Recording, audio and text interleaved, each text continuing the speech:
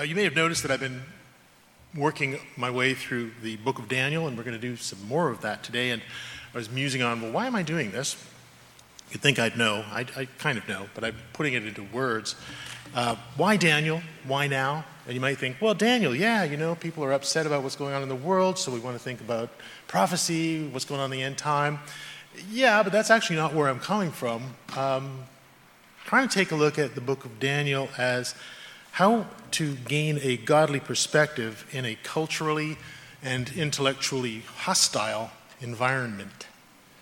And that's the approach that I'm taking. I think we'll still touch on prophetic things, but overall I'm kind of interested in how did Daniel and his buddies deal with a terrible and difficult situation. The message, or the title for today's message is The God Who is Able to Deliver.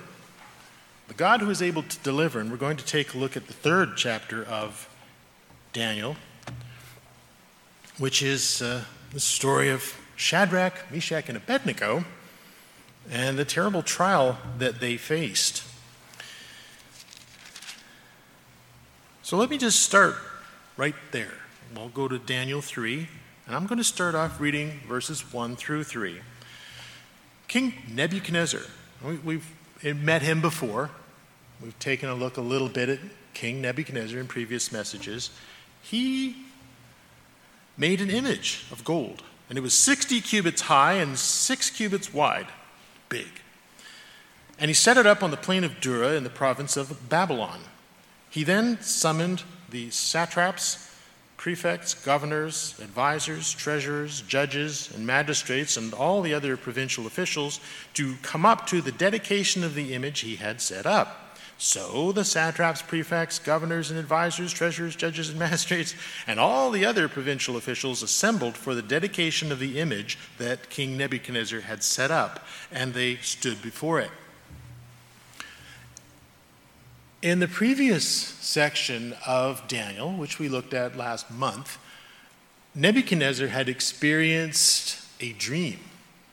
And in his dream, he dreamt, or was given a vision of, a giant golden statue. Well, I have a golden head, silver arms, bronze thighs, iron legs, right? And Daniel, the man of God, interpreted that dream for him. And that dream, just by brief review, foretold the sequence of worldly kingdoms that would dominate the earth from the time of Israel's demise until the return of the Messiah. A lot of territory. And the return of the Messiah, of course, would be the end of the age. And in that vision, Nebuchadnezzar he'd been given a very flattering role to play. He'd been told, you, O Nebuchadnezzar, are that head of gold. And all these subsequent kingdoms that came after were, of lesser value, silver, bronze, iron. And we'll see that he might have let that kind of go to his head and gotten the wrong idea, or taken that idea in his own direction. Nebuchadnezzar, at that time, when the interpretation came to him, had fallen down before Daniel, and he'd acknowledged Yahweh as the God of gods. Not a true believer, but acknowledging there's something here. This Daniel guy represents a God that, there's something here. Here was a God who could truly speak to the mysteries and foretell the future. Now, in a similar manner,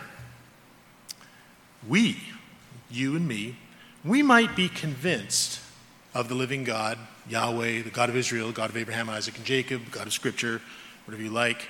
We might be convinced that this God who's working with us is a God who gives revelation of truth.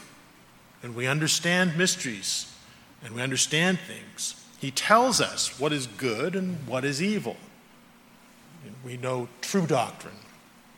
He gives us a glimpse into the future, opens up promises of what's beyond to us, promises of glory beyond our death in the flesh.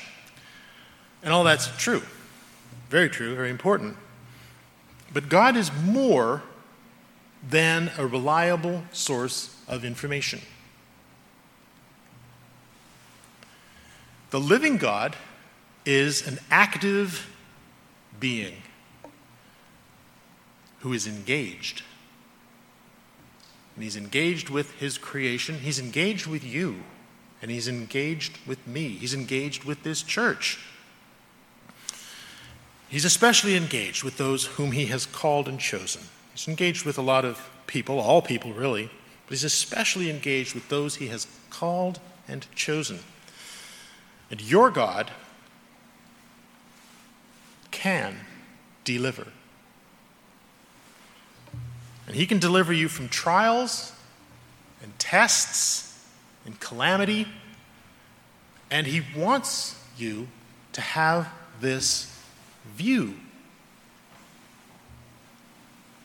He is a God of power and knowledge, not just knowledge. You know, we might know about the Sabbath, the holy days, what is the true destiny of mankind, but we also need to know that God is a God of power. If we don't, we might be like those people who, as Paul said, have the form of religion, but deny the power of it. And we don't want to be that way. Go quickly to John 11. John 11. And we're going to single out poor old Mary again. She gets a lot of bad notations.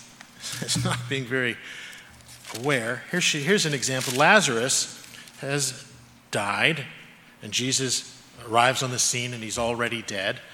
And they think, well, it's done now. Verse 11, let's pick it up. We're in chapter 11, verse 21. So he meets Mary, who's a sister of Lazarus.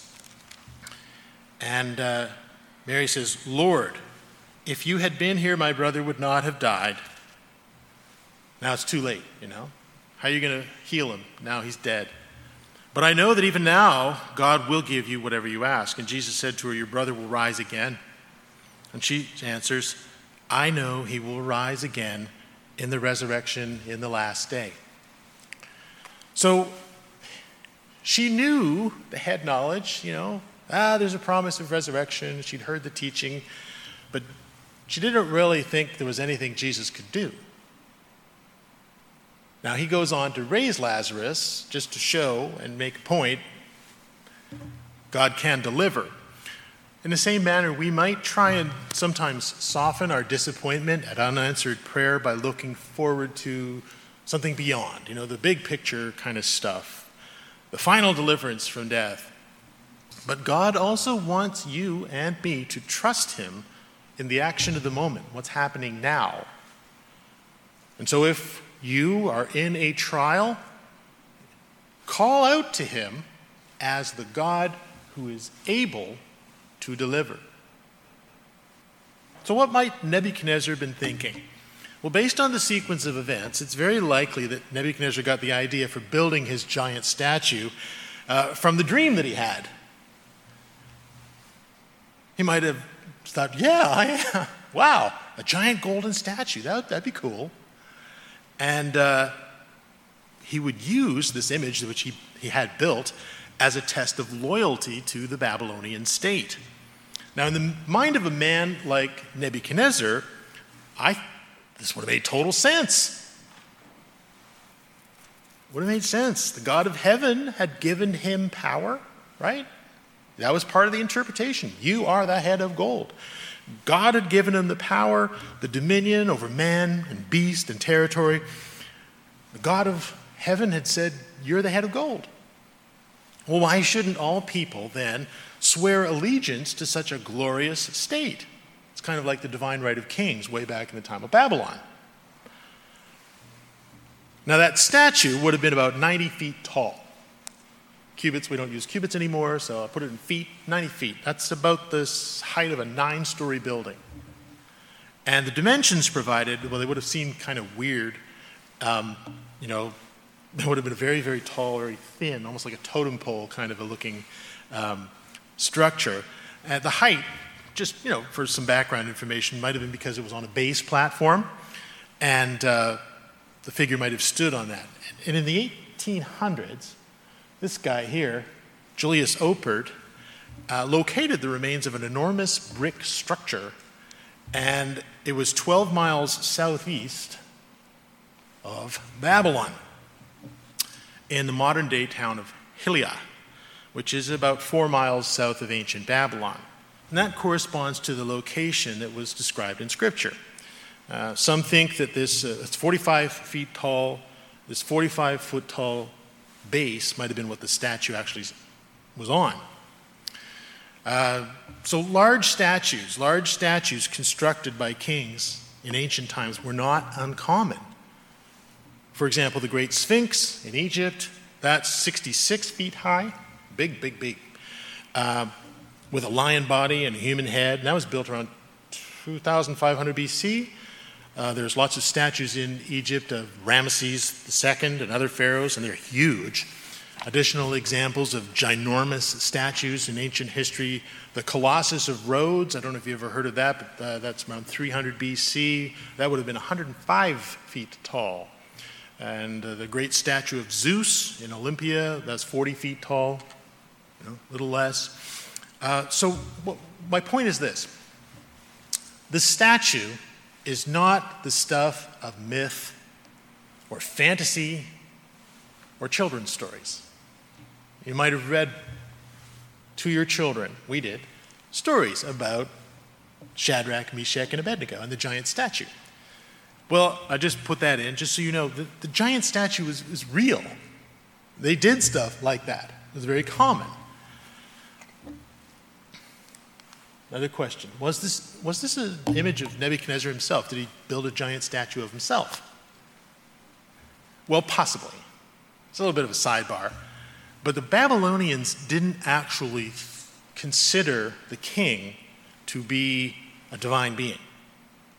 That was the case in other countries, Egypt, later on Rome, but not the Babylonians. So more likely it was a statue of Marduk or something like that, which would have, Marduk was the head of the Babylonian pantheon, you know, all the gods when they get together in a big assembly. Marduk is like the chairman of the board, you know, he's in charge. And so this Marduk, also known as Baal, would serve as a representation of the glorious state of Babylon. So there's this weird connection of religion and nationhood and stuff like that we find when we look at what's going on in the ancient world. The problem came because these three men, Shadrach, Meshach, Abednego, they had to declare themselves. We're going to call people out and we want them to declare themselves, okay? And declarations of allegiance to a state are pretty common. In the U.S., for example, we have our Pledge of Allegiance, right? You know, which seems, you know, fairly benign, not wrapped up in a lot of religious stuff. The early Christians would have faced a lot of friction in their time when the Roman state demanded they pledge allegiance, and you know they expected people to offer incense to images of the emperor, who was declared a god. Now, that created a little bit more friction there. Now, in our day, as I mentioned, pledges of allegiance don't seem to have a lot of religious content. But I think, as we have seen in the past couple of years, everything can change very, very quickly. Very quickly. But it doesn't necessarily have to have religious content to be problematic. We might also be called upon to give our approval of certain things that God detests. In the past few years, it has become increasingly common to hear demands that everybody needs to declare where they stand on this particular issue. We're not going to get into the issues that are up there for grabs. Some are good, some are bad. But it's very common. It's a new way of thinking. No, you need to take a stand, and I need to hear you say it. You see this in the workplace, and more in the workplace, where you're expected to, take a stand. You need to be here at the celebration of X. Or you see it a lot on social media, places like that. And many of these controversies, they seem totally secular. Well, it's about secular things. It's not a religious-oriented thing. But they end up, if you dig down, they end up getting mixed together with religious attitudes. That's why there's a controversy. And it creates confusion. Now, right now, for you and me, this calls for wisdom. In the future, it might call more upon courage and faith. But for right now, think of the scripture in Romans 14, verse 22. He's talking about something a little different, but Paul says, "Blessed is the one who does not condemn himself or herself by what they approve of."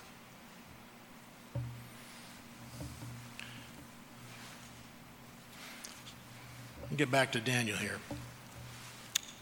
Pick it up in verse 4 and through verse 7. Then the herald, so they've all gathered to this statue, right?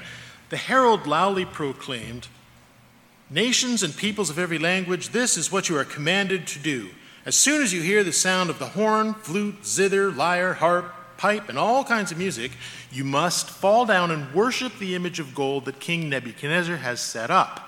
Whoever does not fall down and worship will immediately be thrown into a blazing furnace." Therefore, as soon as they heard the sound of the horn, flute, zithers, lyre, harp, and all kinds of music, all the nations and the peoples of every language fell down and worshipped the image of gold that King Nebuchadnezzar had set up. Now, Babylon's government was very cosmopolitan. They were very cosmopolitan.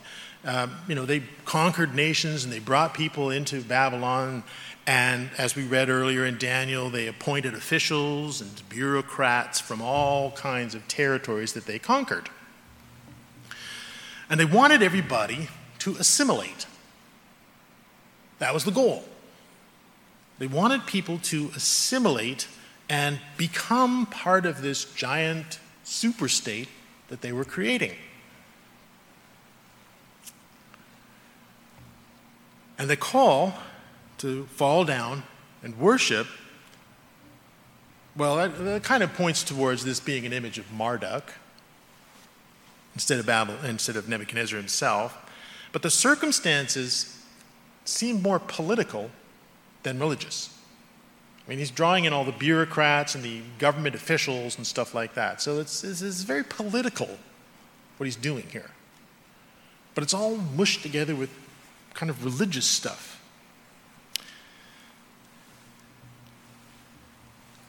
It was probably very confusing.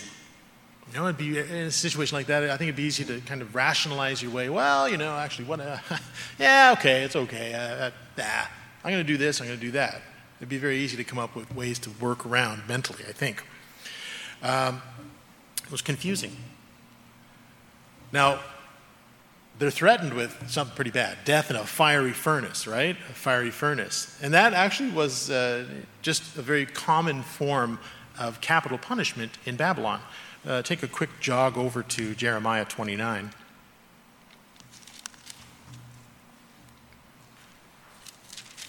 Verse 22. Remember, Jeremiah is writing in the same time period, a bit of overlap with Daniel. Jeremiah 29, verse 22 says, because, and this is talking about the disgraced leaders of Israel, because of them, all the exiles from Judah who are in Babylon will use this curse. May the Lord treat you like Zedekiah and Ahab, whom the king of Babylon burned in the fire. So this is something that the Babylonians did. They burned people in a fire. Pretty nasty way to die, I would think. The fiery furnace that Nebuchadnezzar was using, the practicality of it, it was probably the smelting furnace that was used to create this giant metal image. They would have had a smelting furnace right there to do the work. It would have been very easy, handy, right there. Ready to go.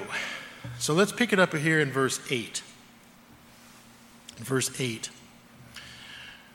At this time, some astrologers, and I want to read through verse 12, came forward and denounced the Jews. They said to King Nebuchadnezzar, "May the king live forever. Your majesty has issued a decree that everyone who hears the sound of the horn, flute, zither, lyre, harp, and pipe," no bass, bummer, no bass, "and all kinds of music must fall down and worship the image of gold, and that whoever does not fall down and worship will be thrown into a blazing fire. But there are some Jews who you have set over the affairs of the province of Babylon, Shadrach, Meshach, and Abednego, who pay no attention to you, your majesty. They neither serve your gods nor worship the image of gold you have set up." They're disloyal. You need to deal with these people. Now, I mentioned it a little bit as a foreshadowing a couple of months ago. There was probably a fair bit of resentment in the courts of Babylon towards these Jewish men.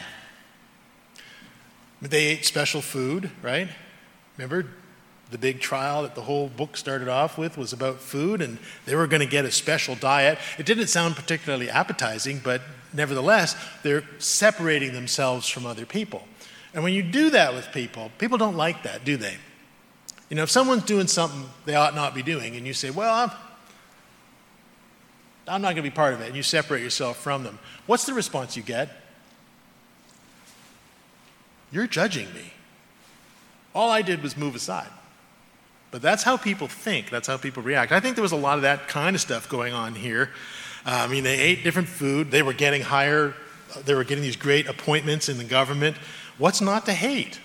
A lot of jealousy going on there. They would specifically single these men out. These Jews who you've put in these positions are not loyal. They're not doing the thing you told us to do.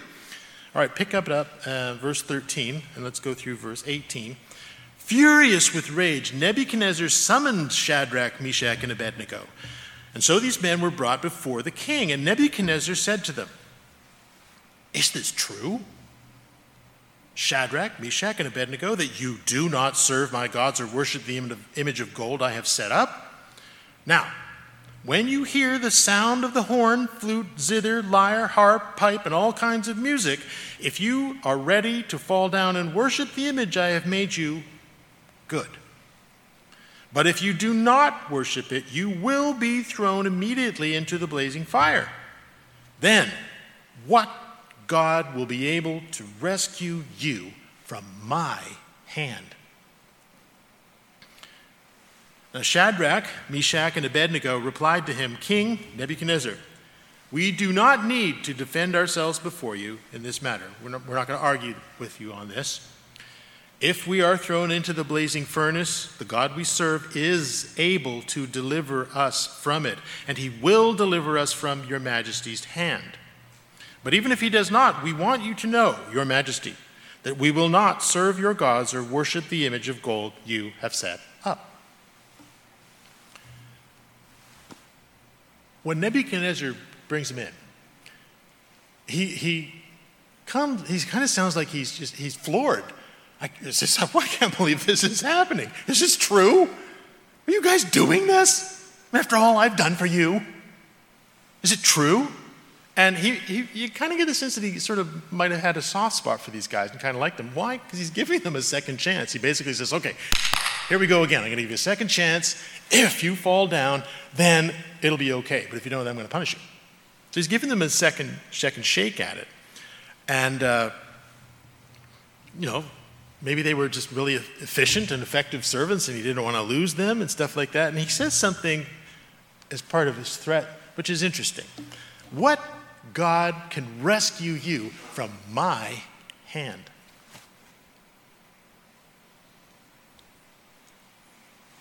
So he had a viewpoint of this God, even though God had interpreted his dream through Daniel for him. He had a view of God that was a little deficient, if you will. Through the dream, the interpretation provided by Daniel, Yahweh, God of Israel, God of Scripture, your God, my God, had been shown, or what he showed himself to Nebuchadnezzar, as all-knowing, knew the dream, knew the thoughts of your mind, was able to foretell the future, who spoke truth and dispensed enlightenment. That's pretty cool stuff, right? What people want from God, or expect from God. And perhaps Nebuchadnezzar was the sort of person who was willing to see your God and my God, the living God, as a spiritual entity. Yeah, there's something to this. It's out there, it's a spiritual force in the universe. But he didn't think that this God had power. He did not think that this God had much power in the material realm. Such a God would not be able to intervene. Such a God would not deliver these three men from the hands of the king. Such a God would not thwart the will of the great king. Hey, the gods, the spiritual things in this world, they have their realm, but the king has his realm.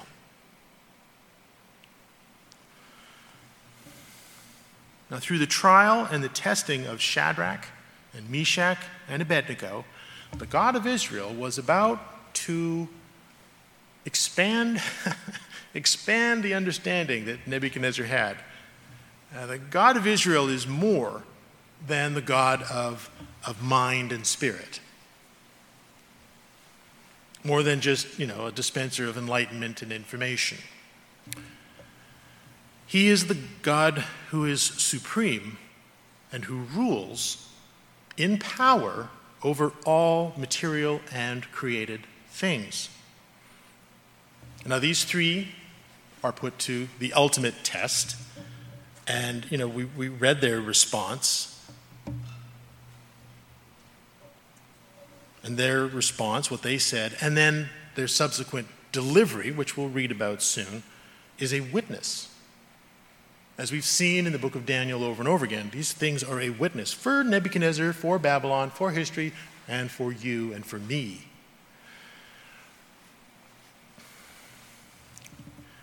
Your God, the living God, does have such power over physical and material matters.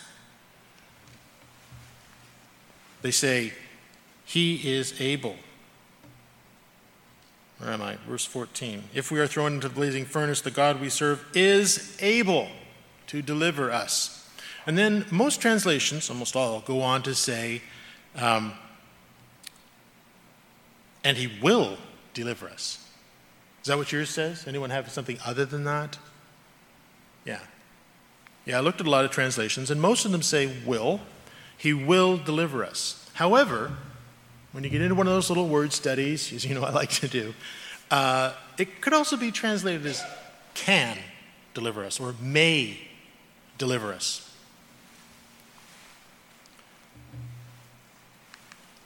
So which statement shows greater faith? Which shows greater faith? Will deliver or may deliver? If we take the translation will deliver, that indicates a very solid confidence in God, does it not? Seems pretty solid, right? I think it is solid. And a person who's facing a trial, they might say, God will cure me of cancer. And I've met people who are in the midst of a trial who that's the approach they take. You might have as well. God will cure me of cancer. But you know, and I know, that faithful people die of cancer.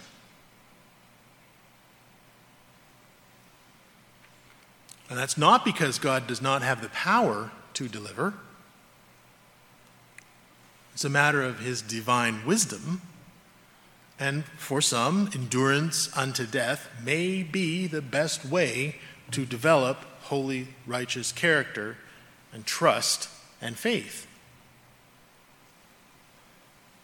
Now, if the three, Shadrach, Meshach, and Abednego, are saying, God will deliver us. I suppose one way we could look at it, considering the circumstances of Daniel and all the prophecy that's wrapped up in the book, we could say, well, this is some sort of a prophetic foreknowledge. God's going to save us. You could say that. And then, immediate proof is given to Nebuchadnezzar. It's one way you could look at it. So the second one, may deliver. If we take the translation may, that kind of opens up the possibility that God may not. However, that, again, is not a matter of lack of power. Your God, the living God, does not lack the power to do so. He does not lack the power over material events. This leaves the matter up to his sovereign will.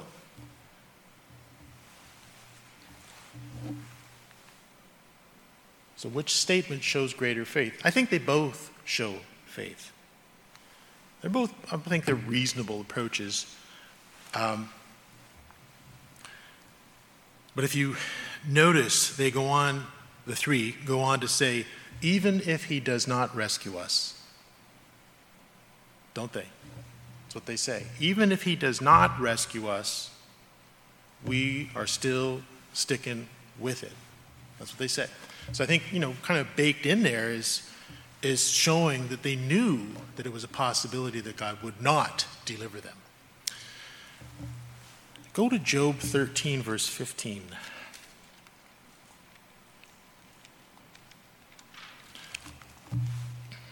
Just a couple of quick, I guess, inspirational type verses here. Not necessarily memory scriptures, but it's good to know that this isn't you get the same idea in other places in Scripture. Job 13, verse 15, Job speaking here says, though he, speaking of God, though he slays me, yet I will hope in him. Matthew 10, verse 28.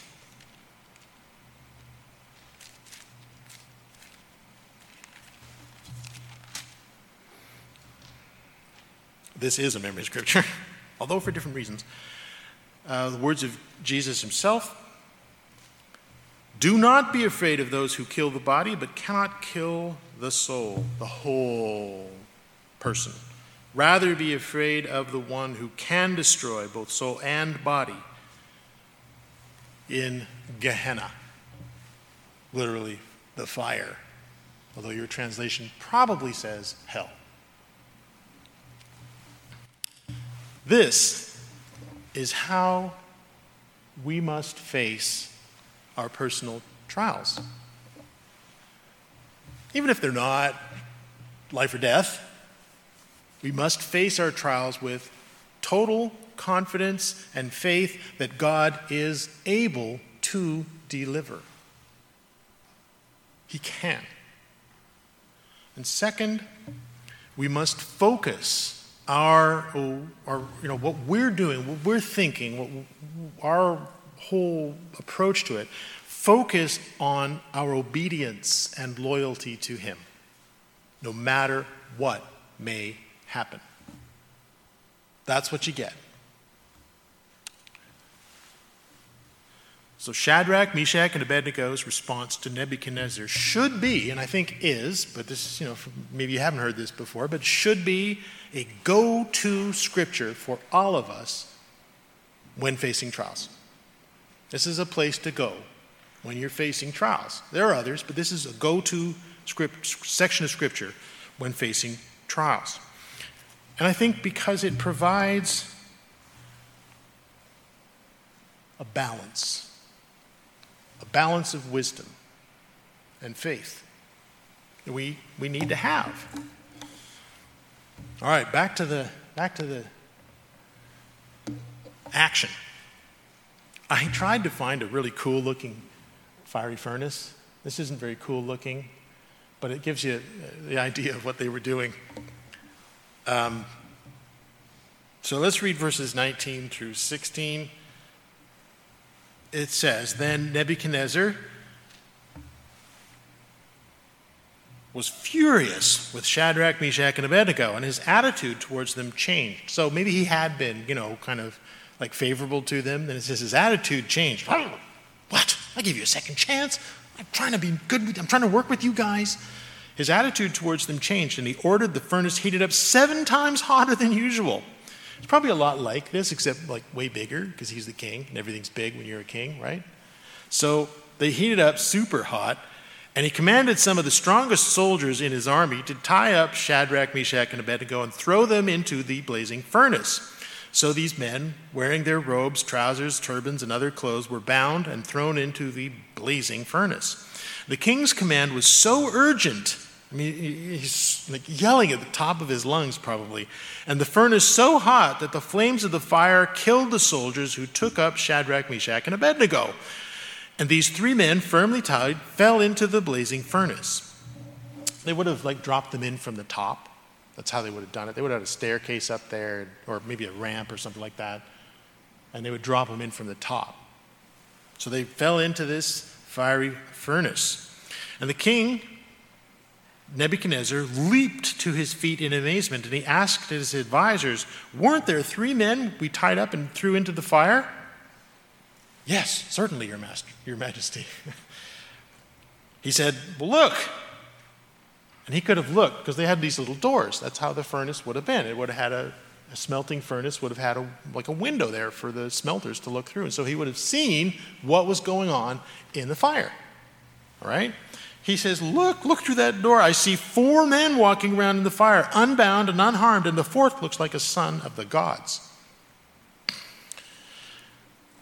Nebuchadnezzar then approached the opening of the blazing furnace and shouted, Shadrach, Meshach, and Abednego, servants of the Most High God, come out and come here. So this, I said this is a picture of the kind of smelting furnace they would have used in ancient Babylon, although the kings probably would have been a lot bigger and had some fancy decorations on it, but it probably would have been built into the back or the side of a mountain or something, or there would have been a ramp up here, and they would have been able to drop them in from the top. And then they can see the blazing fire, and they can see what's going on in there. And Nebuchadnezzar could have looked through that window, right? Adds just a little touch of reality, how this would all look. And he saw Shadrach, Meshach, and Abednego, and he saw a 4th person. Now, Nebuchadnezzar, based on his statements, assumes that this 4th was of the race of the gods, as he says, son of Elah. And possibly, based on other things we read in Scripture, this personage appeared as blazing white light. Doesn't have to be. So was this Christ? Was it a cherubim? We're not sure. I do not know. Don't have an answer. Interesting to think about, but I don't really have an answer. What matters is that the 3 were delivered, right? That's what really matters. They were delivered. And Nebuchadnezzar acknowledged that this deliverance was the work of the Most High God, or the God of Israel, God of the Jews. Another quick inspirational type scripture, Isaiah 43, verse 2.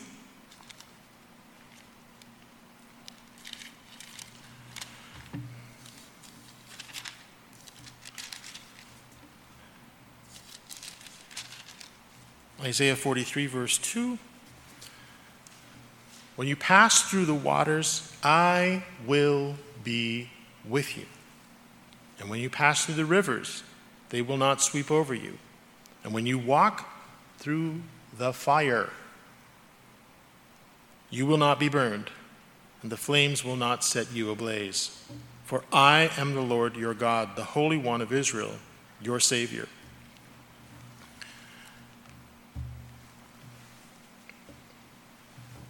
Let's read verse 27 through 30.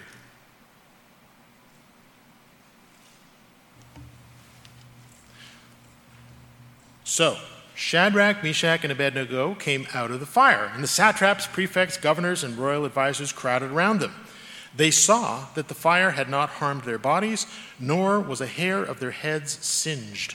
Their robes were not scorched, and there was no smell of fire on them. Then Nebuchadnezzar said, "Praise be to the God of Shadrach, Meshach, and Abednego, who has sent his angel and rescued his servants. They trusted in him and defied the king's command and were willing to give up their lives rather than serve or worship any gods except their own God. Therefore, I, Nebuchadnezzar, decree that the people of any nation or language who say anything against this God of Shadrach, Meshach, and Abednego be cut into pieces and their houses be turned into piles of rubble, for no other God can save in this way." This was something Nebuchadnezzar hadn't seen before, a God who actually can deliver. Verse 30, then the king promoted Shadrach, Meshach, and Abednego in the province of Babylon. So all those other Babylonian guys, foiled again. Newman. Okay. Now here, the fourth person is referred to as, and you'll read in your Bible, probably angel. Well, it says Melech. That's the old Hebrew word they would have used, angel, Melech. They mean the same thing. Melech means a messenger.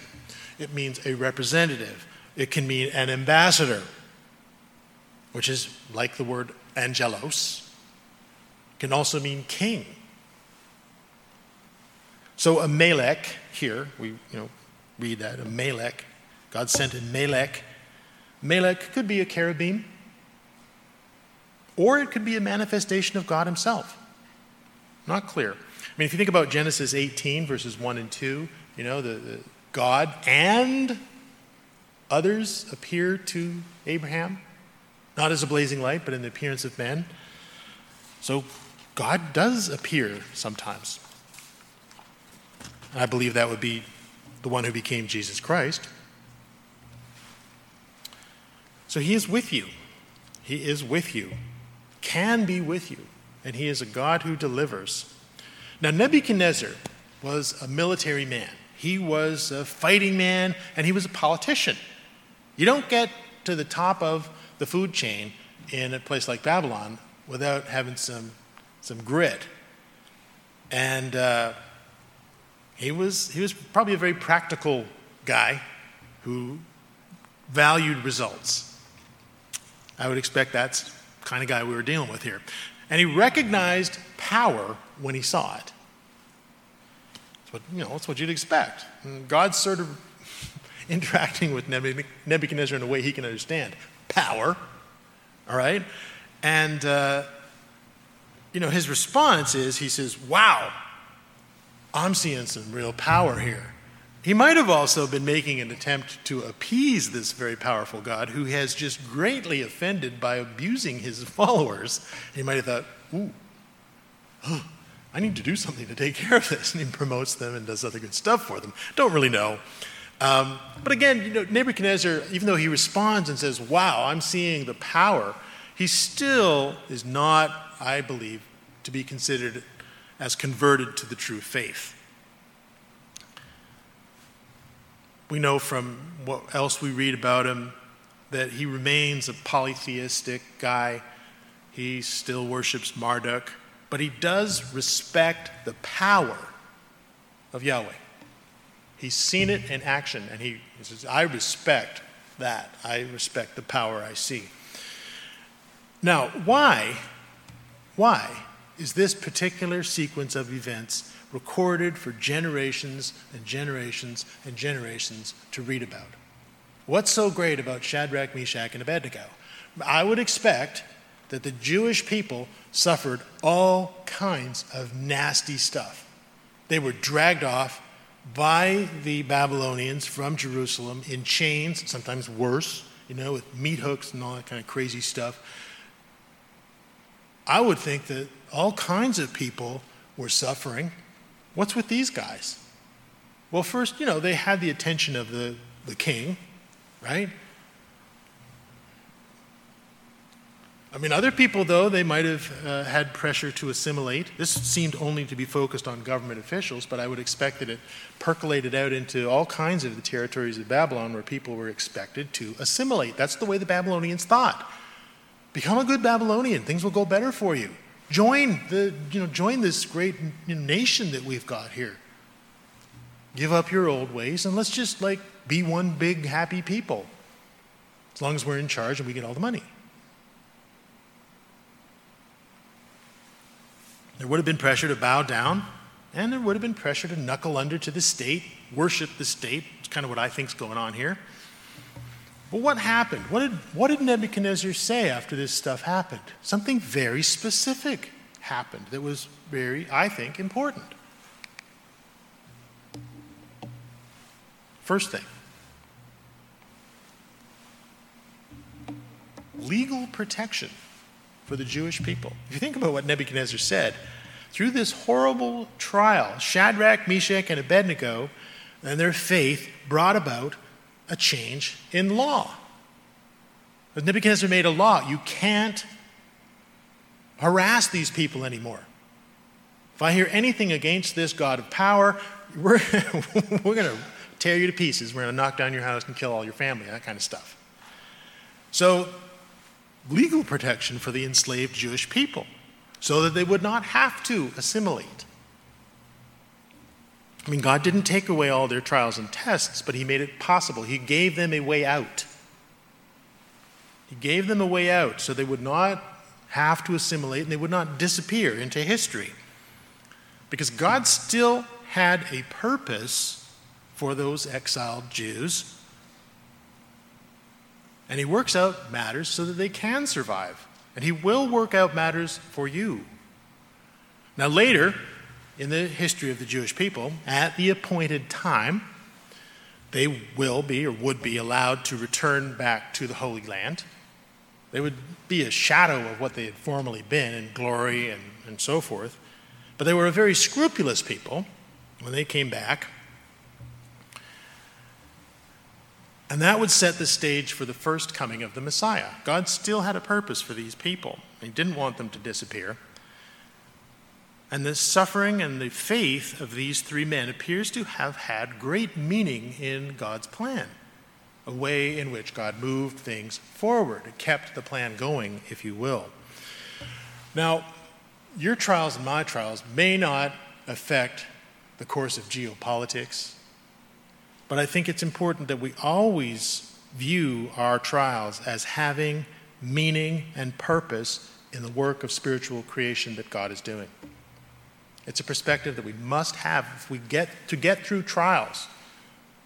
We might not even know what it is. I don't know that, Shadrach, Meshach, and Abednego, they knew, this is going to work it out so that we'll have legal protection in the land. I doubt very much whether that was going through their mind when they took their stand. It just happened, right? They had to face it on their own resources, emotional, intellectual, spiritual resources. But look what happened. It affected everybody, really, if you think about it. Everybody was benefited. God's plan moved forward. Okay, so that's kind of big picture stuff. Second thing that's going on here, the proof that God has the power to deliver.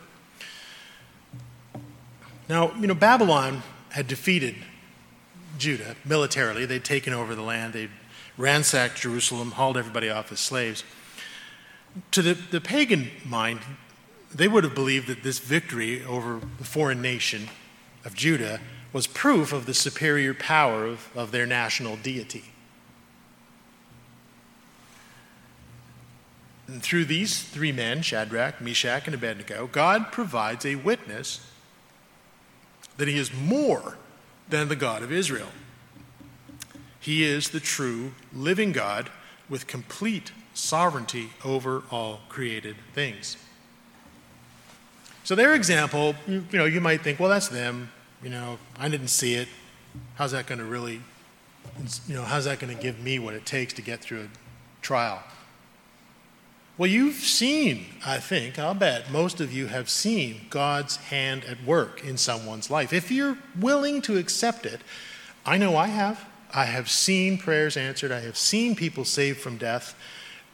Not all the time, though, but I have seen it. Remember those things. Remember those things. They are a witness to you. God can deliver. The third, encouragement in present trials. The personal example of these three men is recorded to encourage the faithful people of God. That's you. And this story, if you will, record, should be a go-to place in Scripture for you. Go to Hebrews 11.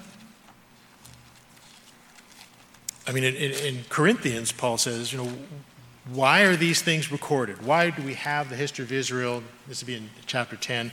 Why were these things recorded?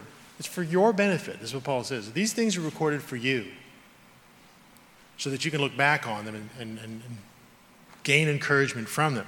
In Hebrews 11, verse 3,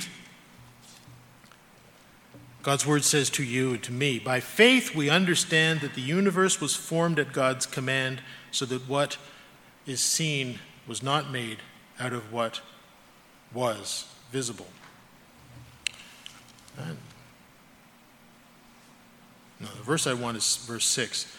Without faith it is impossible to please God, because anyone who comes to him must believe that he exists and that he rewards those who earnestly seek him.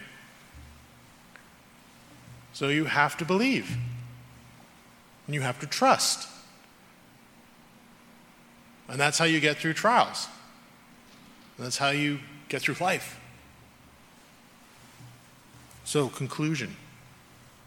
So, what do we get from this?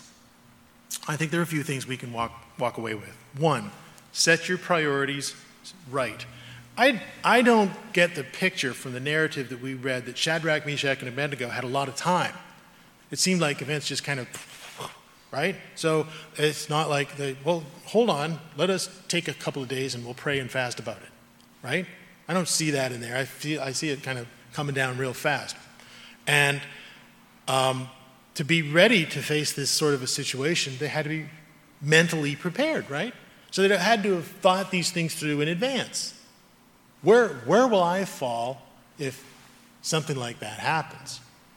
So too, we should have that same kind of mental preparation for stuff that might happen. Not that we want to get grim, and always be thinking about doomsday scenarios, but also to be mentally prepared for what can happen. If the commandments of men conflict with your obedience to God, you must choose to obey God rather than human government or your boss at work or whatever authority figure is messing with you. So set your priorities straight. Be ready in advance because you might not have a lot of time to thrash it all out. 2, set a good example for others in how you face trials. Shadrach, Meshach, and Abednego, I said it's a go-to scripture. Why? Because of what, their response is the thing that's the go-to scripture. Right? Set a good example in how you deal with trials. It can be encouraging to others. They did that, and it's helpful for you and me. Right? It's a cycle. It goes around. 3, have confidence that God is able to deliver. More than just like knowing about the Sabbath or knowing about the holy days, which is all good. Know that God is the God of power and that he can and he wants to work with you and he can deliver. He's able to deliver. 4, understand that God is not bound to act upon your demands.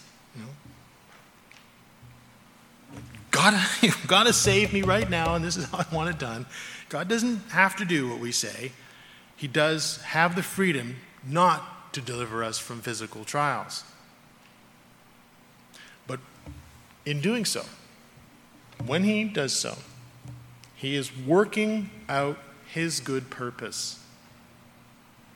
He's working out his good purpose. So in conclusion, and this came up actually in the scripture reading. I thought, well, that's interesting. The conclusion of the scripture reading was sort of the same. Nothing is impossible for God. Remember that and take it to the bank.